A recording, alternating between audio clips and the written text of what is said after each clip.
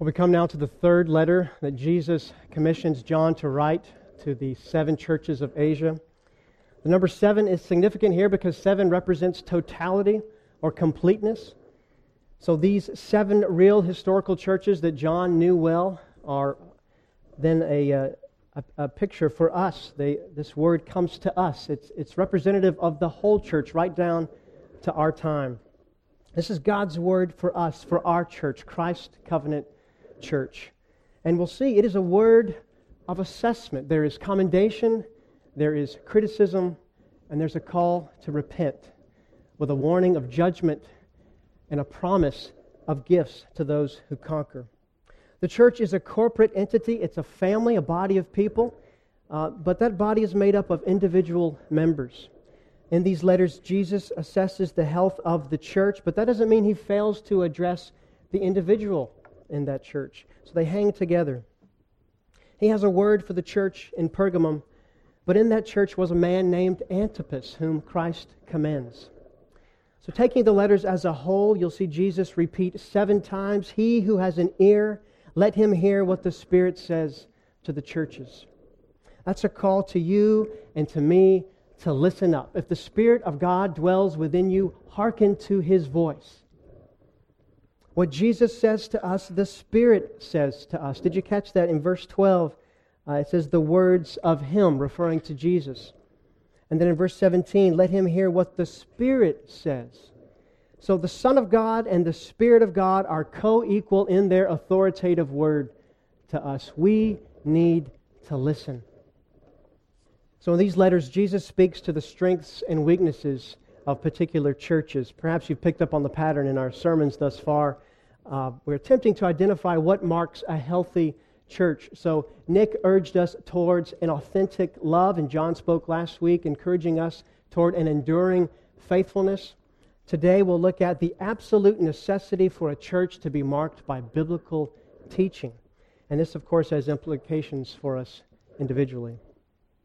The book of Revelation, sum total, is the revelation of Jesus Christ. Chapter 1, verse 1. So specific to our passage today concerning the church in Pergamum, we'll see this revelation, namely in His character, in His commendation, His criticism, and His call to repent. So that's the outline. First, His character. What is Jesus like? Maybe you've noticed as Jesus addresses each church, He'll refer back to chapter 1 and the vision of Himself, identifying one specific aspect of that vision that corresponds to what He wants to say to that particular church. So for the church in Pergamum, their letter contains the words of Him who has the sharp two-edged sword, verse 12. And in chapter 1, verse 16, we see that this sword is actually protruding from His mouth. And that's a strange image, which should trigger in your mind, this means something. Now, I have no doubt that John is giving us an accurate description of what he actually saw. But we also have to keep in mind, this is apocalyptic imagery. So when Christ returns, it's not as if He'll have a sword actually, between His teeth with His head vigorously slashing back and forth.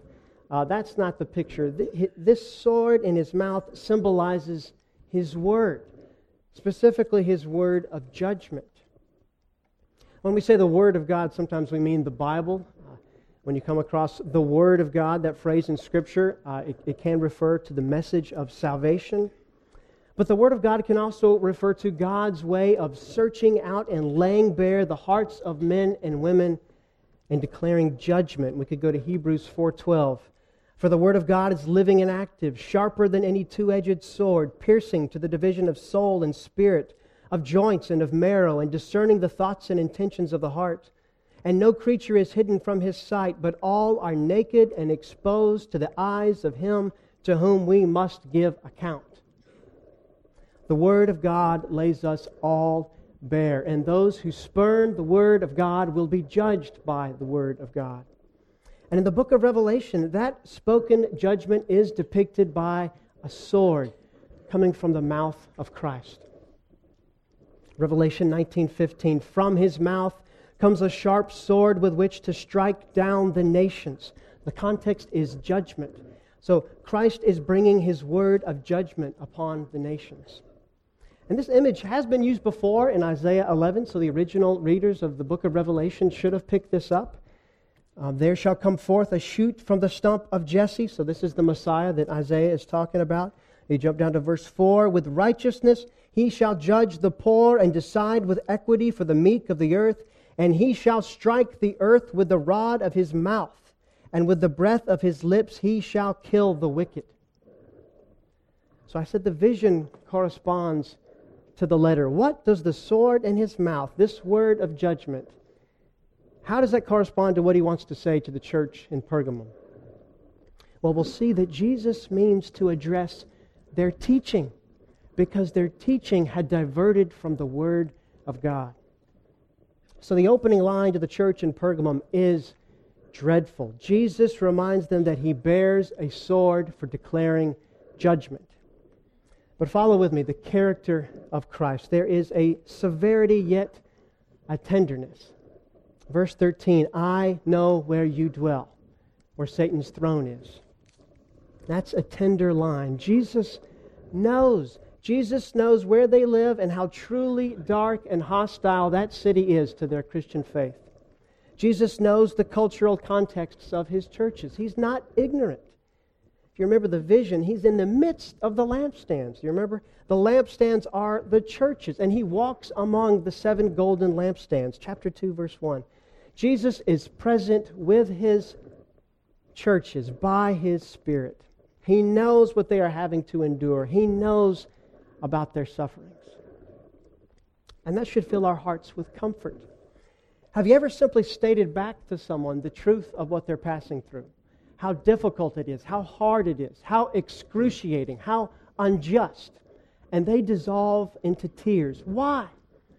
Because somebody finally understands. Someone empathizes. Someone can see me. Somebody knows. Jesus knows. He is present among his people, and he knows where you dwell. Now, some of you might say, if you only knew what goes on in my home at the hands of a family member, and the vicious words that are uttered, the dishes that are smashed, the scandalous sins that are committed, it is almost unbearable to be there. Jesus knows where you dwell, even if it be Satan's very throne. Jesus bears a sword, but he doesn't fail to acknowledge faithfulness in the midst of hardship. That's the character of Christ. So we turn now to his commendation to the church in Pergamum. Notice I'm saying commendation, not condemnation. I want to make sure you're hearing me correctly. Pergamum was a major center for the imperial cult, which was the worship of the Roman emperor. The city had a temple to Augustus, who was thought to be divine. They had a 40-foot high altar to the god Zeus, king of the gods in Greek mythology. Pergamum was as pagan can be. Jesus rightly says it's where Satan dwells. So you can imagine the incredible social and economic pressure that Christians had to put up with. So say you're a metal worker and you're part of the local trade guild, but you've become a Christian. And the thing is, this local trade guild, you want to have a legitimate business in the city. You've got to be a part of this group. But you've become a Christian, and they go to the annual festival where the patron deity is worshipped. And you've got to go, and you've got to bow down before an idol. You have to offer meat to that idol. And you may even have to have sex with a temple prostitute. That's what went on. You say, I cannot do that. I belong to Christ. I worship him alone. Well, that's going to cost you. You are going to be ostracized. You're not going to get the job contract. You may lose your livelihood. You may be threatened with violence. So Jesus commends the church in Pergamum for holding fast to him in the midst of this persecution. He knows what they're having to endure. He recalls a former time when one of their members was killed, a man named Antipas. And did you catch what Jesus calls him? He calls him my faithful witness. That's the very phrase Jesus gives himself in chapter 1, verse 5. Can you imagine to please the Lord and receive such a designation as that? Do you long to hear words of commendation from your Savior? Paul says we make it our aim to please him. 2 Corinthians 5:9. To hear from your master, well done, my good and faithful servant. I wonder if you've wrestled with this. I remember being back at Georgia Tech when I was a student and hearing from one of my leaders in the campus ministry I was a part of. This guy said one day, if I never read my Bible for the rest of my life, God would not love me any less than He does right now. Or to put it positively, if I read my Bible every day for the rest of my life, God would not love me more then than He does right now. I know what they're getting at. The believer can rest in the love of God because Jesus has already done everything necessary to make him right with God.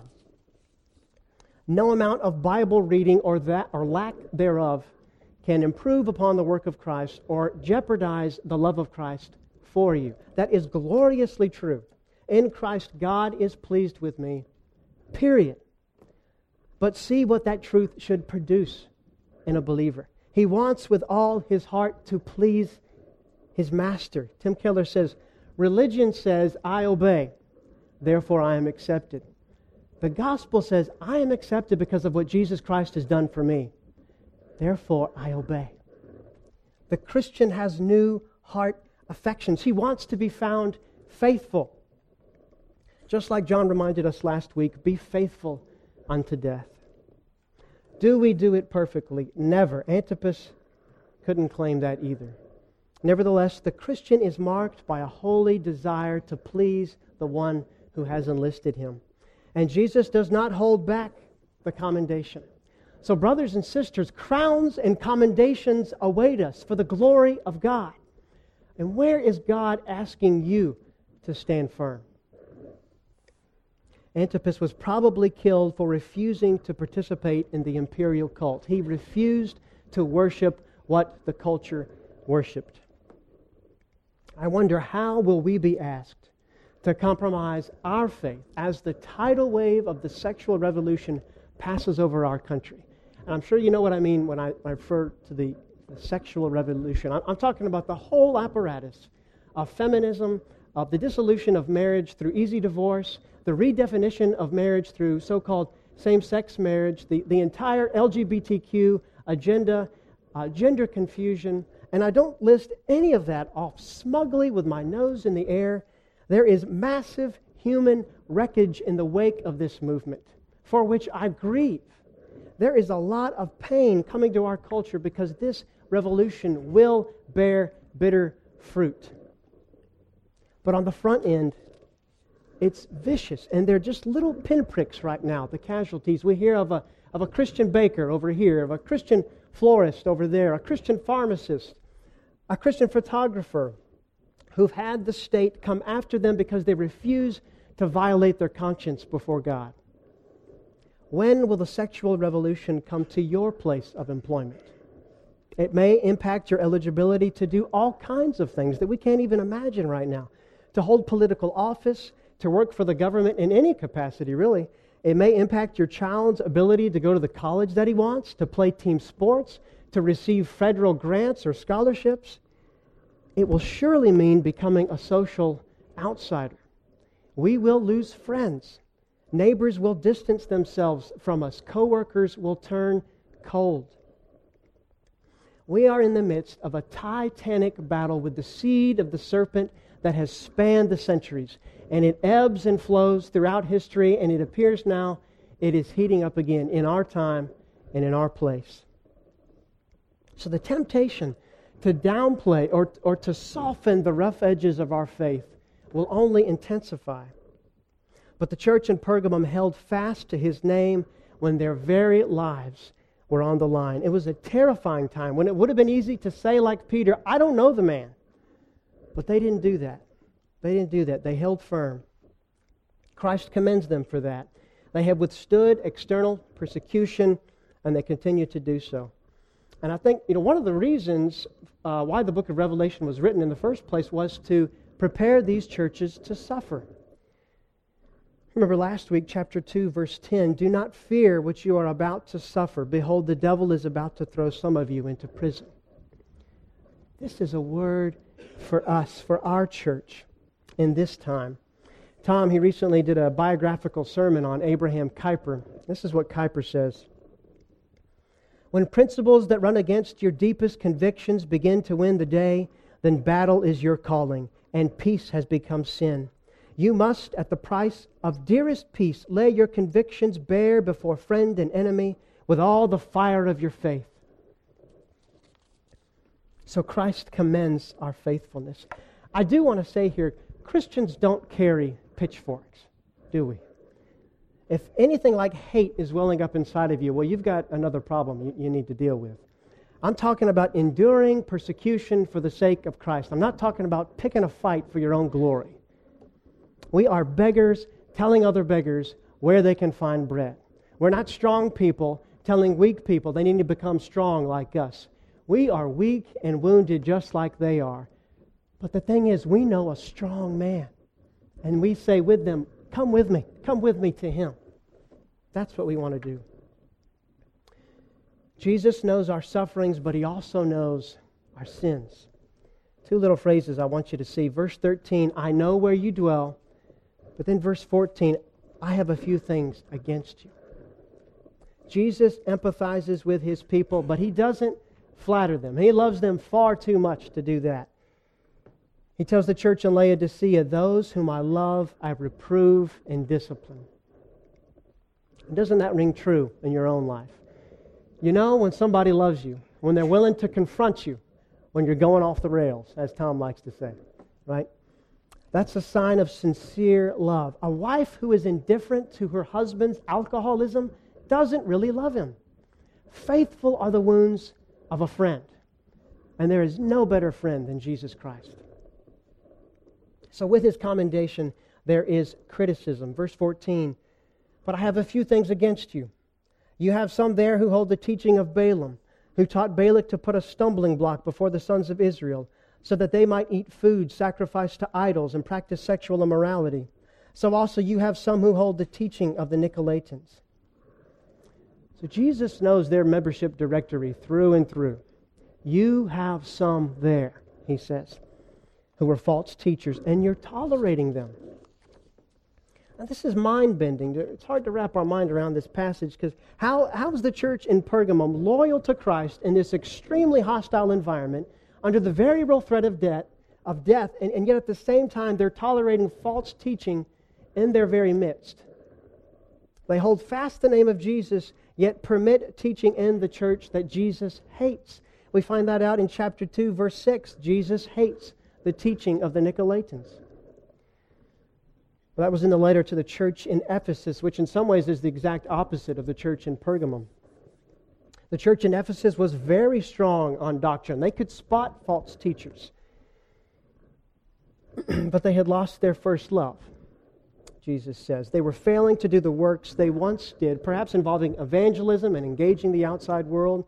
The church in Pergamum, on the other hand, is being faithful in relation to the outside world, and yet they're not watching their doctrine inside the walls of the church. One author, he compares the church in Pergamum to, quote, an ungrounded, youth-infused church. They were faithful, passionate witnesses, but they had compromised with the world and accommodated to their sexually immoral and idolatrous culture. They were missional, but misguided.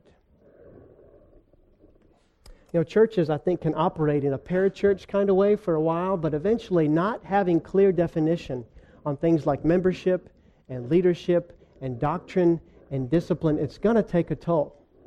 And these are not just pragmatic concerns. These are biblical boundary lines for a healthy church. So it seems in Pergamum, the encroaching culture had slipped in and found a place in the pulpit. And the church did nothing. So essentially, they have failed to bring church discipline on these members. Jesus says, you have some there who hold the teaching of Balaam. You remember Balaam back in the book of Numbers. So king of Moab, Balak, he hires Balaam to curse Israel. But every time Balaam tries to do it, only blessing comes out. The Holy Spirit restrains him. So Balaam finds another way to subvert Israel. We find out in Numbers 31:16, Moses says, on Balaam's advice, that's the key phrase, on Balaam's advice, Israel began to participate in the Moabite sacrifices which involved sexual immorality. So Jesus is likely drawing a connection from this story to the Roman imperial cult, the pagan temple worship that the city of Pergamum was known for. There were members in the church who were teaching that it's okay to participate in these things. And this wasn't just meat offered to an idol and then later sold in the marketplace. This was meat eaten in the context of idol worship. And sexual activity was involved. And the teaching of the Nicolaitans may have been similar in nature. You see the language. So also you have some who hold the teaching of the Nicolaitans. It's interesting that Balaam in Hebrew and Nicolaitans in Greek both mean to conquer the people. So Jesus may be talking about one and the same teaching here. How could the church possibly tolerate this kind of stuff? Well, we've already said that failure to participate in pagan worship could mean the loss of your paycheck. So there was an economic pressure to comply. But also these teachers might have been arguing that pagan worship didn't violate their faith in Christ because these are just false gods. They're not even real, so it doesn't matter. In any case, the church lacked discernment and backbone to confront these teachers. And it was their duty to confront these teachers. Did you ever notice in Galatians chapter 1, the audience is to the churches of Galatia. Paul holds the entire church accountable for the teaching they receive. He says in verse 6 of chapter 1, I am astonished that you are so quickly deserting him who called you in the grace of Christ and are turning to a different gospel. Not that there is another one, but there are some who trouble you and want to distort the gospel of Christ. The members of a local church, not just the elders that lead them, are responsible to ensure that the church is receiving sound teaching and preaching. So the question is, do you have ears tuned to the gospel standard? Could you pick up false teaching if you heard it? I want to be careful here because this is not a license to nitpick every teacher that stands up in front of you. Right? Your first heart response should be, I want to obey the truth of the passage that this guy's up here teaching. Not to challenge and dissect every little point he might have. So this is a matter of maturity, but still, we need to know false teaching when it occurs. Clearly that teaching that encourages worship of a false god or sexual immorality, that is false teaching. Teaching that denies the authority of Scripture or denies that salvation is through Christ alone, this is false teaching. Teaching that denies that salvation is by grace alone, through faith alone, is false teaching. I remember reading an interview with J.I. Packer when he and the entire church that he was a member of left the Anglican Church of Canada because at the time, in 2008, they were blessing same-sex unions. And the interviewer asked him, why are you leaving the ACC? And J.I. Packer said, because they are denying a fundamental aspect of the gospel. And the interviewer said, what's that? And he said, repentance. Sometimes it is clear as a bell. You can spot it a mile away. Other times it's harder to pin down. Sometimes it's not false teaching per se, but it's just clearly unhelpful and distracting. When I was 15, I helped out with Vacation Bible School at the church I was a part of. I love VBS. That's where I first understood the gospel. I am so grateful for those teachers. But this particular summer, this particular day, I was helping out, and there was a teacher who had the kids gathered, and she began to teach them that God sends little birds to give us messages, and we should look for these birds. Right. Now, that is a very unhelpful thing to say to a bunch of kids. She didn't try to anchor what she was saying in Scripture whatsoever, though I do remember she looked up at the sky with a smile on her face. And I sat there. There were other adults in the back of the room, and I thought, is somebody going to say something? Because this is just wacky. Now, what's going on? Well, listen how Paul instructs Timothy about such things. 1 Timothy chapter 1, verse 3. Remain at Ephesus so that you may charge certain persons not to teach any different doctrine, nor to devote themselves to myths and endless genealogies, which promote speculations, rather than the stewardship from God that is by faith. The descriptive language that Paul uses for unbiblical or sub-biblical teaching is really helpful. If you could just go through 1 and 2 Timothy and underline all these phrases, you'd be greatly helped. He calls it irreverent babble, talk that spreads like gangrene, foolish, ignorant controversies, vain discussion, silly myths that breed quarrels about words. That's just a sampling. I've only been here a short while, but it seems clear to me that God has been gracious to Christ Covenant Church by protecting you from false teaching and even unhelpful, distracting teaching. The members and leaders have a good track record of watching our doctrine closely, and this is a great gift from God for which we should be thankful. In fact, this concern for sound teaching, I think, is bound up in the very DNA of the church from its inception. Because as I've come to understand, most, if not all, of the founding members of this church left another church 27 years ago en masse because the senior minister there began to reveal in his preaching that he did not hold to the inerrancy of Scripture. And those brothers and sisters could spot it. They could hear it. And it was a very painful parting, as I hear, that some of us are still recovering from. They loved that church. And I know it's debatable at times whether to stand firm, to challenge, to bring discipline, but there are times when that is just not possible. And you have to go begin a new work. And that's what they did. And in God's grace today, Christ Covenant Church exists. Biblical teaching is treasured here. But that may not always be the case. The cultural winds may change to such an extent that we will be tested in ways we could have never imagined. The church in Pergamum is a warning to us. You know, they were not publicly denying Christ, but they were on a slippery slope that began with some. 2 Timothy 4:3, "For the time is coming when people will not endure sound teaching, but having itching ears, they will accumulate for themselves teachers to suit their own passions, and will turn away from listening to the truth and wander off into myths." So the fact is, people have a tendency to go theologically adrift.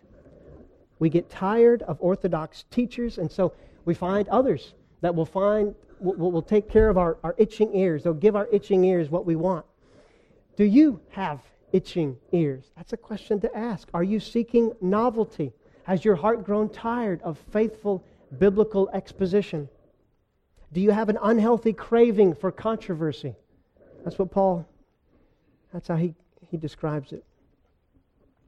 We are to be held captive to the word of our captain. In all our teaching and preaching and our care groups and our one-on-one discipleship relationships, clinging to the word of God. Having such a devotion to the word of God is why John's been exiled. Why was he stuck on Patmos? Chapter 1, verse 9, on account of the word of God and the testimony of Jesus. That's why. The church in Pergamum stands in stark contrast to that. They are accommodating to the culture, and their teaching now has toxins. And so Jesus says, repent. The church has to turn away from their idolatry and sexual immorality and must call these teachers to account. If they will not repent, Jesus says, I will come to you soon and war against them with the sword of my mouth. And remember, we established earlier that the sword in his mouth is his word of judgment. I noticed that this call to repent is addressed to the whole church. If he comes, his word of judgment will fall on these teachers and presumably the entire church. Maybe you've read the Big Picture Story Bible to your kids. It's great. We've been through it several times. It says at the beginning, do you know how God created everything? Simply by speaking words. Imagine making the world with words, strong words, powerful words. So the Word of God is life-giving. We see it in creation. We see it in Jesus' ministry. Go, let it be done. And the centurion's servant is healed.